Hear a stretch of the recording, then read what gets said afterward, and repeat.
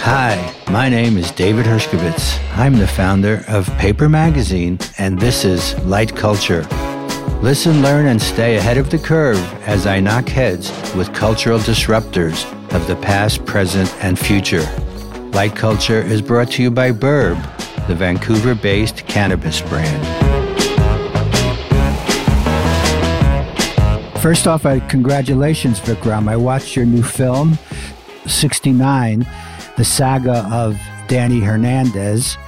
Fascinating even for a non-fan like myself. I'd heard of him, but he seems like a perfect example of all that's wrong with our society today. Would you agree with that statement?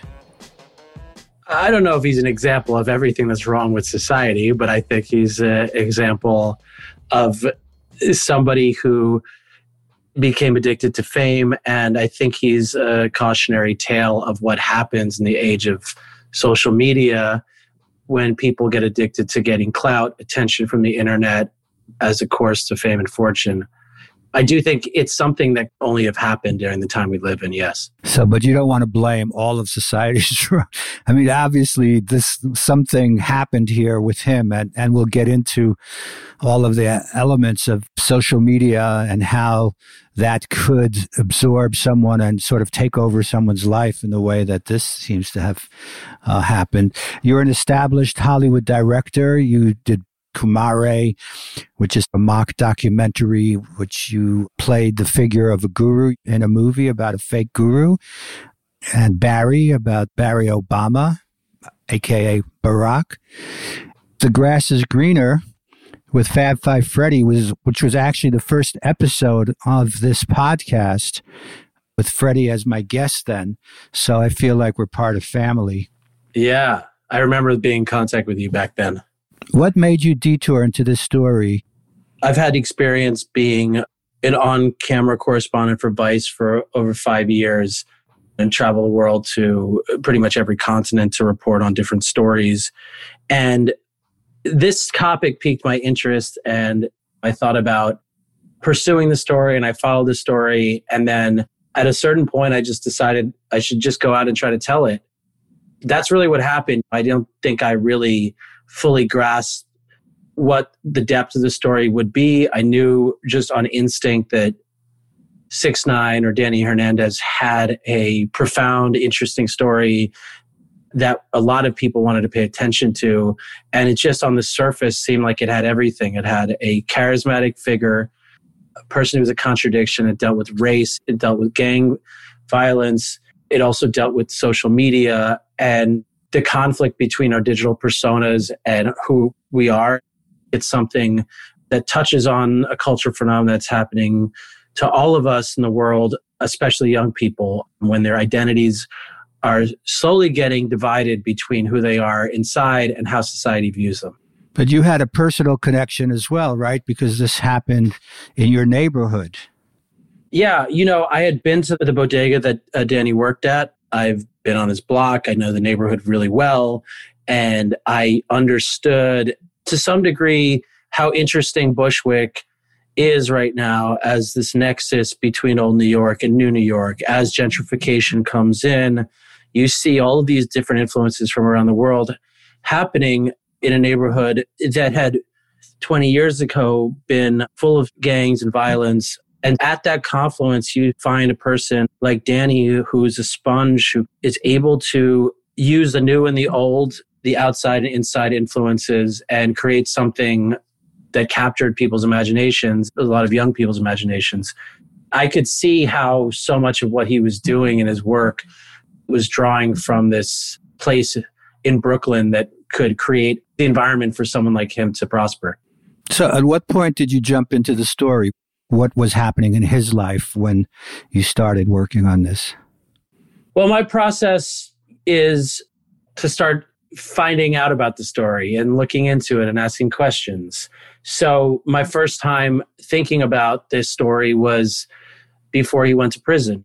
I had heard of him about probably 6 months after his ascendance to fame, when the violence started happening. before he was arrested, I reached out to his manager, Shadi, which I remark in the movie about, with the interest of looking into it. I was also just really interested in understanding the whole phenomenon of SoundCloud rap. As somebody who had grown up in 90s hip hop, I was a little bit shocked to see what the new face of rap music had become and how it was so different than where it had started. And that also was a huge draw for me.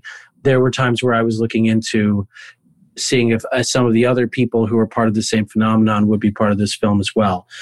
When I really started going hard was after Danny was arrested, and we didn't know if he was going to get out of prison while we were filming it or if he was going to be sentenced. Everything was up in the air. That's when I really started going.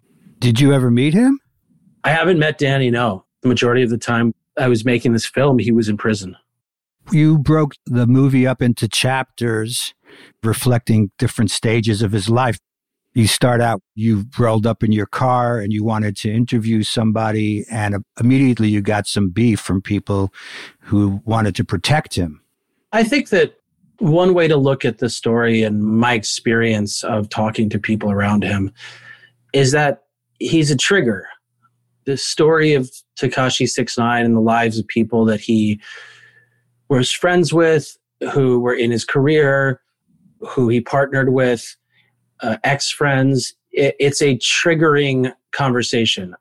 That's the best way that I could describe it. I think that most people who I've spoken to have mixed emotions, are nervous about speaking, excited to speak, but at the same time, reluctant because they didn't necessarily have the greatest experience with him, or the ending of that experience was negative. Also, you're talking about somebody who is in jail and hadn't yet to be sentenced. And that uncertainty made people uncertain, made some people reluctant to speak. And those who are his friends and maintained relationships with him were not interested in helping a documentary. So that's my understanding. So I think those two reasons, but especially during the time while he was in jail awaiting a sentencing, people were reluctant to be speaking about him in case it might have some effect on his trial or whatnot. Tell us why he was arrested finally and what happened, or maybe even better, if you could just sort of summarize your story in the way that you tell it, starting out like just a local kid, obviously charismatic, people liked to be around him. The story, in my view, goes, his behavior goes downhill one after the other, but his fame keeps on growing at the same time.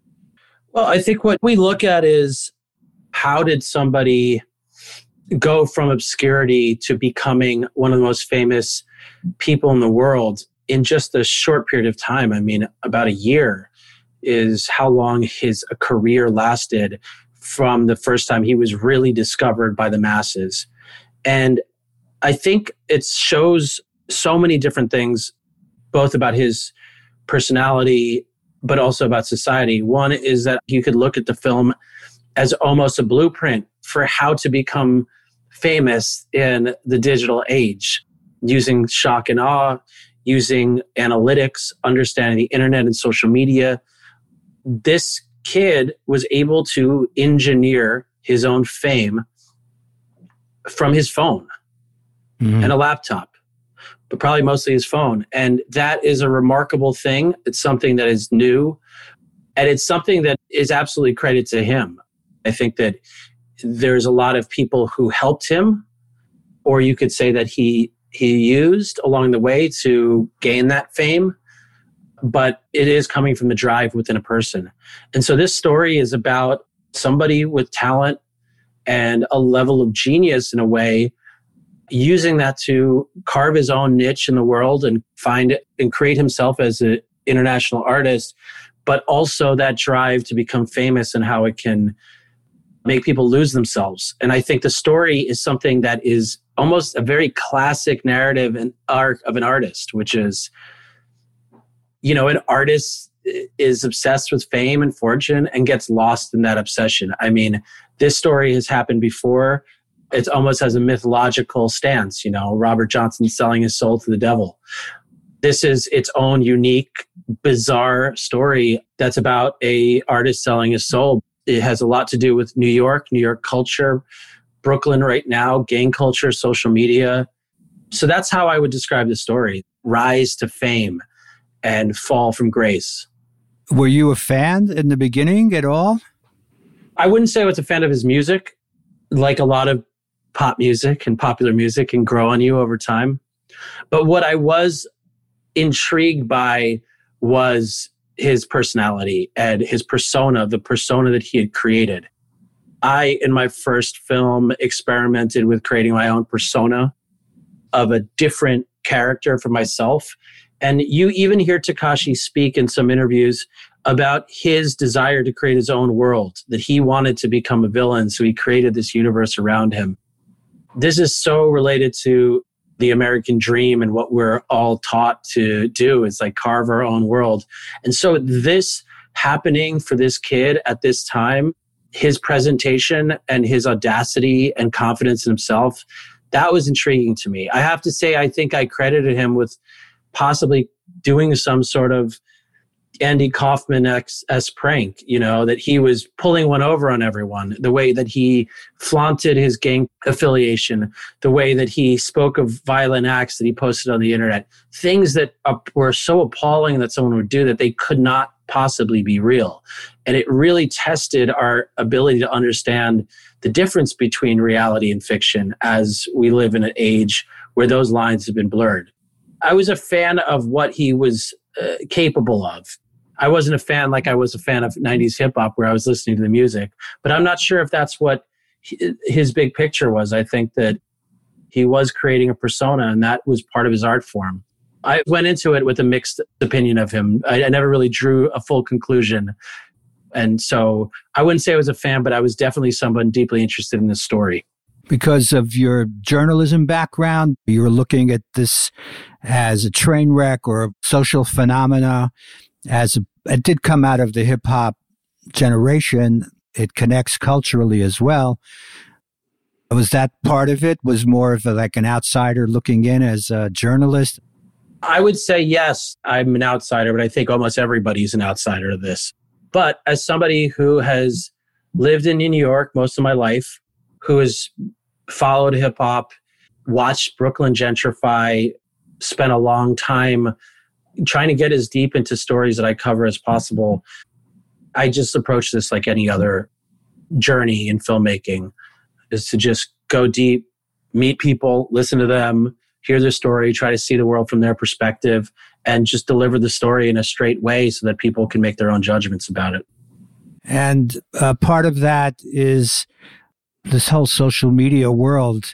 And I can't help thinking Donald Trump and the way he used social media and the way he is able to manipulate people and understand how the media works, generating attention. I was looking at his Instagram where somebody made some kind of crack about him. And then his response was, look how many followers you have. Like my ratings are high, so therefore I'm better than you. Do you feel he's influenced others to follow his direction of fame and fortune? Well, I think that Trump and Tekashi 6ix9ine, there is a striking similarity in the way they are able to frustrate people, gain attention. And I would say this is becoming masters of an attention economy. Right now, we live in a world where the corporations that really are running the world are fighting for our attention. That is the real estate that they're fighting for. And both 6ix9ine and Trump are masters of gaining that attention, of manipulating the media, of using outrage in order to fuel their careers and gain clout through that. And it's made someone president, and it's also made somebody a celebrity in the process. So I do think that it is an addiction, but it also is an economic force in a way in our culture. And it's something that is across the board. We are going to have to deal with and grapple with for probably the rest of our lives of how that's going to affect our sense of self and humanity. And I think that this is a cautionary tale of somebody who was able to master social media and understand how the world thinks and manipulate them, but also could drive their real person into a life of organized crime and racketeering. So, yeah, let's get into that a little bit. He started out as this bodega guy and began to have some success in rap and social media. First of all, I'm empathetic and excited about any story of somebody who, with few resources, who create their own art and create their own music. And I think that's something that's admirable and interesting. I have a lot of empathy for somebody who decided to do it on their own. Our film started as a very DIY project, and that is what Tekashi is. He did it himself, and he used his limited resources to create something far bigger than himself. And so I think that is something that a lot of people can look to, and it can in ways almost be inspiring. But I do think that his search for a way to stay relevant, to keep his career going, there's such a level of almost anxiety in it that his pursuit of success drew him into places that most people would warn him against going.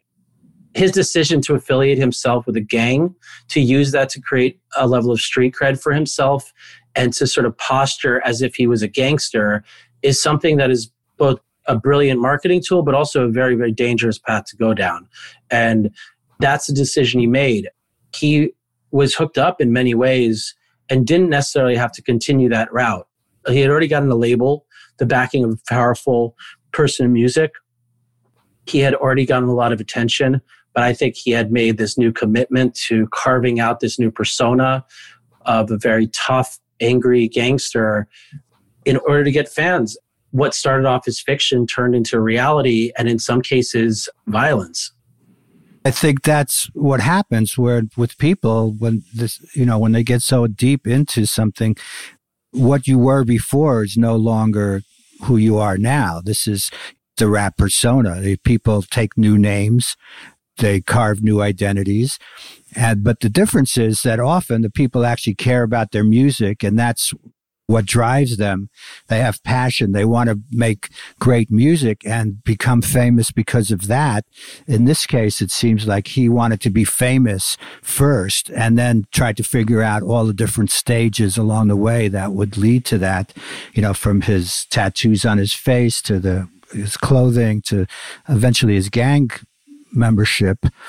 And even after that, when he had to snitch and give up a bunch of guys in his crew, how do you view that? Do you see that as another chapter in this role playing, or is it something that brought him down to the real world? Well, I think that there's a moment in his story where what is an act is taken so far that it becomes a reality. With the backing of a gang, with the backing of a crew, a lot of things that happened in real life supporting this persona, which were negatively affecting a lot of people. There were people being jumped, beaten up, shot at. He put a hit out on another rapper while he was on TMZ. There's this performative element that has happened in here that just doesn't seem real. And I think that he's just made a number of decisions. And I think what it comes down to is fame that important to risk other people's lives? Is the fantasy that is created in rap music, which is that fantasy of a gangster image, which is something that rap has been engaged with for decades. In some ways, you can see that as people telling stories similar to Goodfellas. They were telling stories about gangsters in the same way we enjoy gangster movies. But in this instance, he was keeping it real. There's that Dave Chappelle skit, When Keeping It Real Goes Wrong. This is an example of somebody keeping it so real that things got really, really wrong. What I know of Danny and everyone who's spoken to him, that he himself is not a physically violent person. He was violent towards the mother of his child. That's understood. But he was not picking fights or shooting guns at people. He had other people that he was able to manipulate to do that. People, I think he considered his friends, and they considered him his friends. And that relationship is difficult when you're on a path to fame. I think a lot of the movie comes down to a story about friendship, about somebody who wanted fame so badly that he left a lot of people in the dust, screwed other people over. And it all came down to him actually breaking up with the people who supported him, turning his back on them, or, also just not knowing how to include them in his success and deciding to move on to greener pastures. And that has happened with almost everybody who ended up being arrested. He seemed to be close, tight friends with them, and at some point gave them away for different reasons. And I think a friendship is also a big part of this story about how people deal with friendship as they're moving up through the world. Were they ever really friends, or were they just there because they helped him and he could use them? And then when they no longer need him, or he feels like they're not loyal in the extent that he would want, then he drops them. Would you say he's a sociopath in that respect? Or did he ever feel bad about anything he did, even, upon reflection today, to the best of your knowledge, given your contact with some of his associates? Did he ever feel like, oh shit, I fucked up? Well, we only really know what people let us see. He has a big microphone, a big platform. And what he's shown the world is that he didn't have remorse, and that there were reasons that he pointed out of why he turned on his own people. He obviously was kidnapped and hurt by people he put away. There was already conflict going on. As far as whether he's a sociopath, all I can really say is I think that we do live in a time, and maybe we've always lived in a time, but we live in a time it's shown more apparently that our society does reward a certain level of sociopathic behavior. Our society does reward people who create outrage.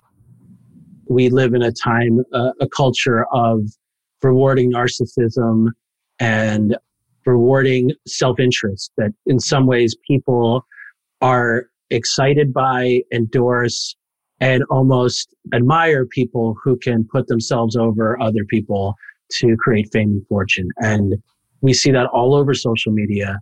And we see it all over business and so many other things in our society. So I think Tekashi is just another example of somebody, his level of confidence and audacity was intoxicating to people. They couldn't look away. Who he is on the inside, that's something that only he knows and people very close to him know. But from people who we've interviewed, who spent a lot of time with him, I think everyone's conflicted. I think they all believe that there was someone humble, intelligent, creative that was underneath that lost his way and turned into another being. There's Danny and there's Tekashi 6ix9ine, and he was transforming into this avatar of his own self-creation. And he said himself that he wanted to be a villain. He didn't want to be a hero. He wanted to be a villain. And I think he made himself into that image that he wanted to be. Someone in the film mentions that he wanted to break the cycle of poverty. Do you feel that's true?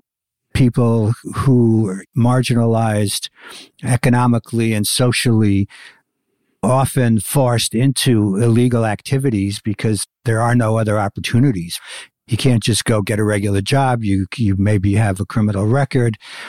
Or you have a life where people are in and out of jail constantly. So what do you do? So given those options, maybe this made sense to him. But do you feel like he was ever that rational about it, to the point of like thinking, oh shit, I don't want to be poor forever. I'm going to go do something amazing? I fully believe in his drive to get out of poverty. I think people we've spoken to credit him in finding a place for himself and building his own persona and creating a career. Who knows if he was coming from a different background, somebody with his mind and intellect could have done other things. I think he's a pretty intelligent person. He says in early in his career that he wanted to make it cool to be poor. He wanted to embrace that. And that is something that has always been in hip hop. It has always been in rap music, the rags to riches story. So when you stop being inspiring and start becoming another rich person, flaunting your clout, money, jewelry, and more other superficial things, you've kind of lost the plot. He came from very little, and he was clearly a hard worker, working as a young man at a bodega. And I think we do live in a society, in a city that has overlooked people in those situations a lot. That was so much of what drew me to the story too, that I just thought, this kid is brilliant on some level. I'm always rooting for the underdog, for someone who can take control of their lives and make art and get to the world. Where he ended up was obviously a different story, but I think those roots, there's something there to lean into. I mean, you keep saying making art. I don't know. I think making art of himself became his biggest art project, from the tattoos, the clothes, and the lifestyle. And that was the art form to me, and everything else was just sort of an excuse for that. And he even said, I think somewhere along the line, that people don't care about my music. They just like the videos. You know, he had this understanding of visual culture and what gets people excited. I do think, though, that part of the story is not new. I mean, if I think about the great artists of New York that were icons when I was young and still are, you know, the New York art scene has always been about people whose personas stood in front of their work. You know, the punk scene, Basquiat, that whole era was all about creating personas and creating hype and learning about how to think about pop art. So I don't look at this as look at what these young kids are doing. Oh my God, they've lost the plot. Like, they don't know what real art is. It's not real music. I don't look at it like that. There's nothing wrong with creating a persona and using that as the full immersive art form. That's been done before and it works. And sometimes people can bring some interesting things to the world because of it. But at the end of the day, I think this isn't all about where it came from and the initial intention. I think people's intentions change over time, and we can get lost in the pursuit of fame and fortune. I think that's what's happened here. And when I look at the stuff he was doing early on, not necessarily just all of the outlandish videos of sex and drugs, but as a filmmaker, watching what he did, making his own music videos, he was prolific. And I think that's something that a lot of people in the arts in New York trying to make their way can see a little bit of themselves in. As much as I went into this story with optimism about who he is, I did understand that he crossed lines when it came to his videos, that he had a sex crime on his record, and that he was somebody who was taking part in very violent acts. All of that is something that we also very much wanted to make sure was clear in the film and accurate. And I think in a time right now where all of those things are really relevant, we've seen so many documentaries about people like that. It is also puzzling why in a cancel culture that somebody with a crime like filming a minor in a sex act would continue to grow in fame. That is something that was always puzzling to me, that he wasn't canceled. It's just also something that adds another layer to the story.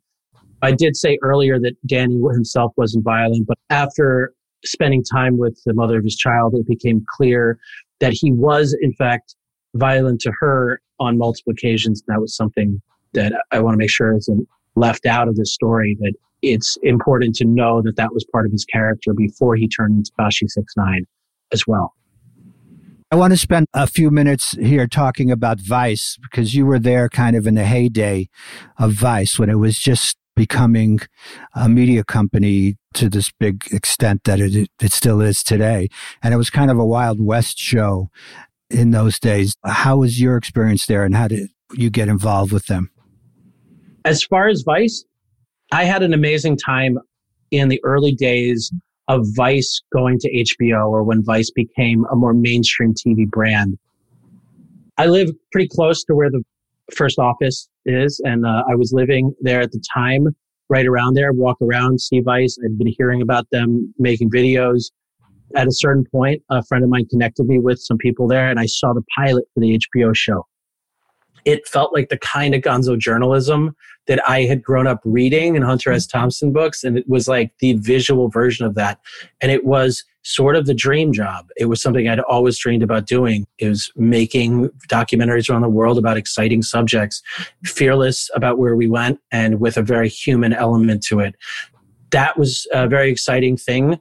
After I made my first movie, Kumare, soon after that, I was linked up with some members of that team. I saw the pilot. I worked as a producer for the first season on several episodes in India. That's where I met Shane Smith when covering the border in Kashmir. As we drove up to the mountains, we started becoming friends. I left to do some other projects. And then when second season came around, Shane texted me and said, "You want to host next season?" And that's how I became a correspondent at Vice and worked there for many years on the HBO show. And the greatest part of that experience was its DIY element, its ability to break the rules, to be audacious, to go places and deeper than other journalists had gone. At a time where foreign journalists were being reduced in a lot of networks, Vice was able to become a very influential voice of international news in America by giving this, like, you know, we could call it a hipster face, but in a way, a face that young people could get behind. And I had a really great time there, especially in the early days of the HBO show, where we could go on hunches and go deep into a story and put the time in. I filmed on every continent in the world there, and feel lucky to be part of that era, which was an amazing time at Vice and an amazing time for being an investigative journalist. So thank you, Vikram. Appreciate your time and really enjoyed this conversation. I look forward to seeing more of your work. Thank you. Thanks for having me on. Good talking to you. Okay, man. Take care. You've been listening to Light Culture. You can find us at shopburb.com, Light Culture, or at Light Culture Podcast. Thanks again to Burb. You can follow them at shopburb on Instagram. And don't forget to subscribe to and review the show. If you would like to get in touch, reach out to me directly at David Reporting. Thanks for listening.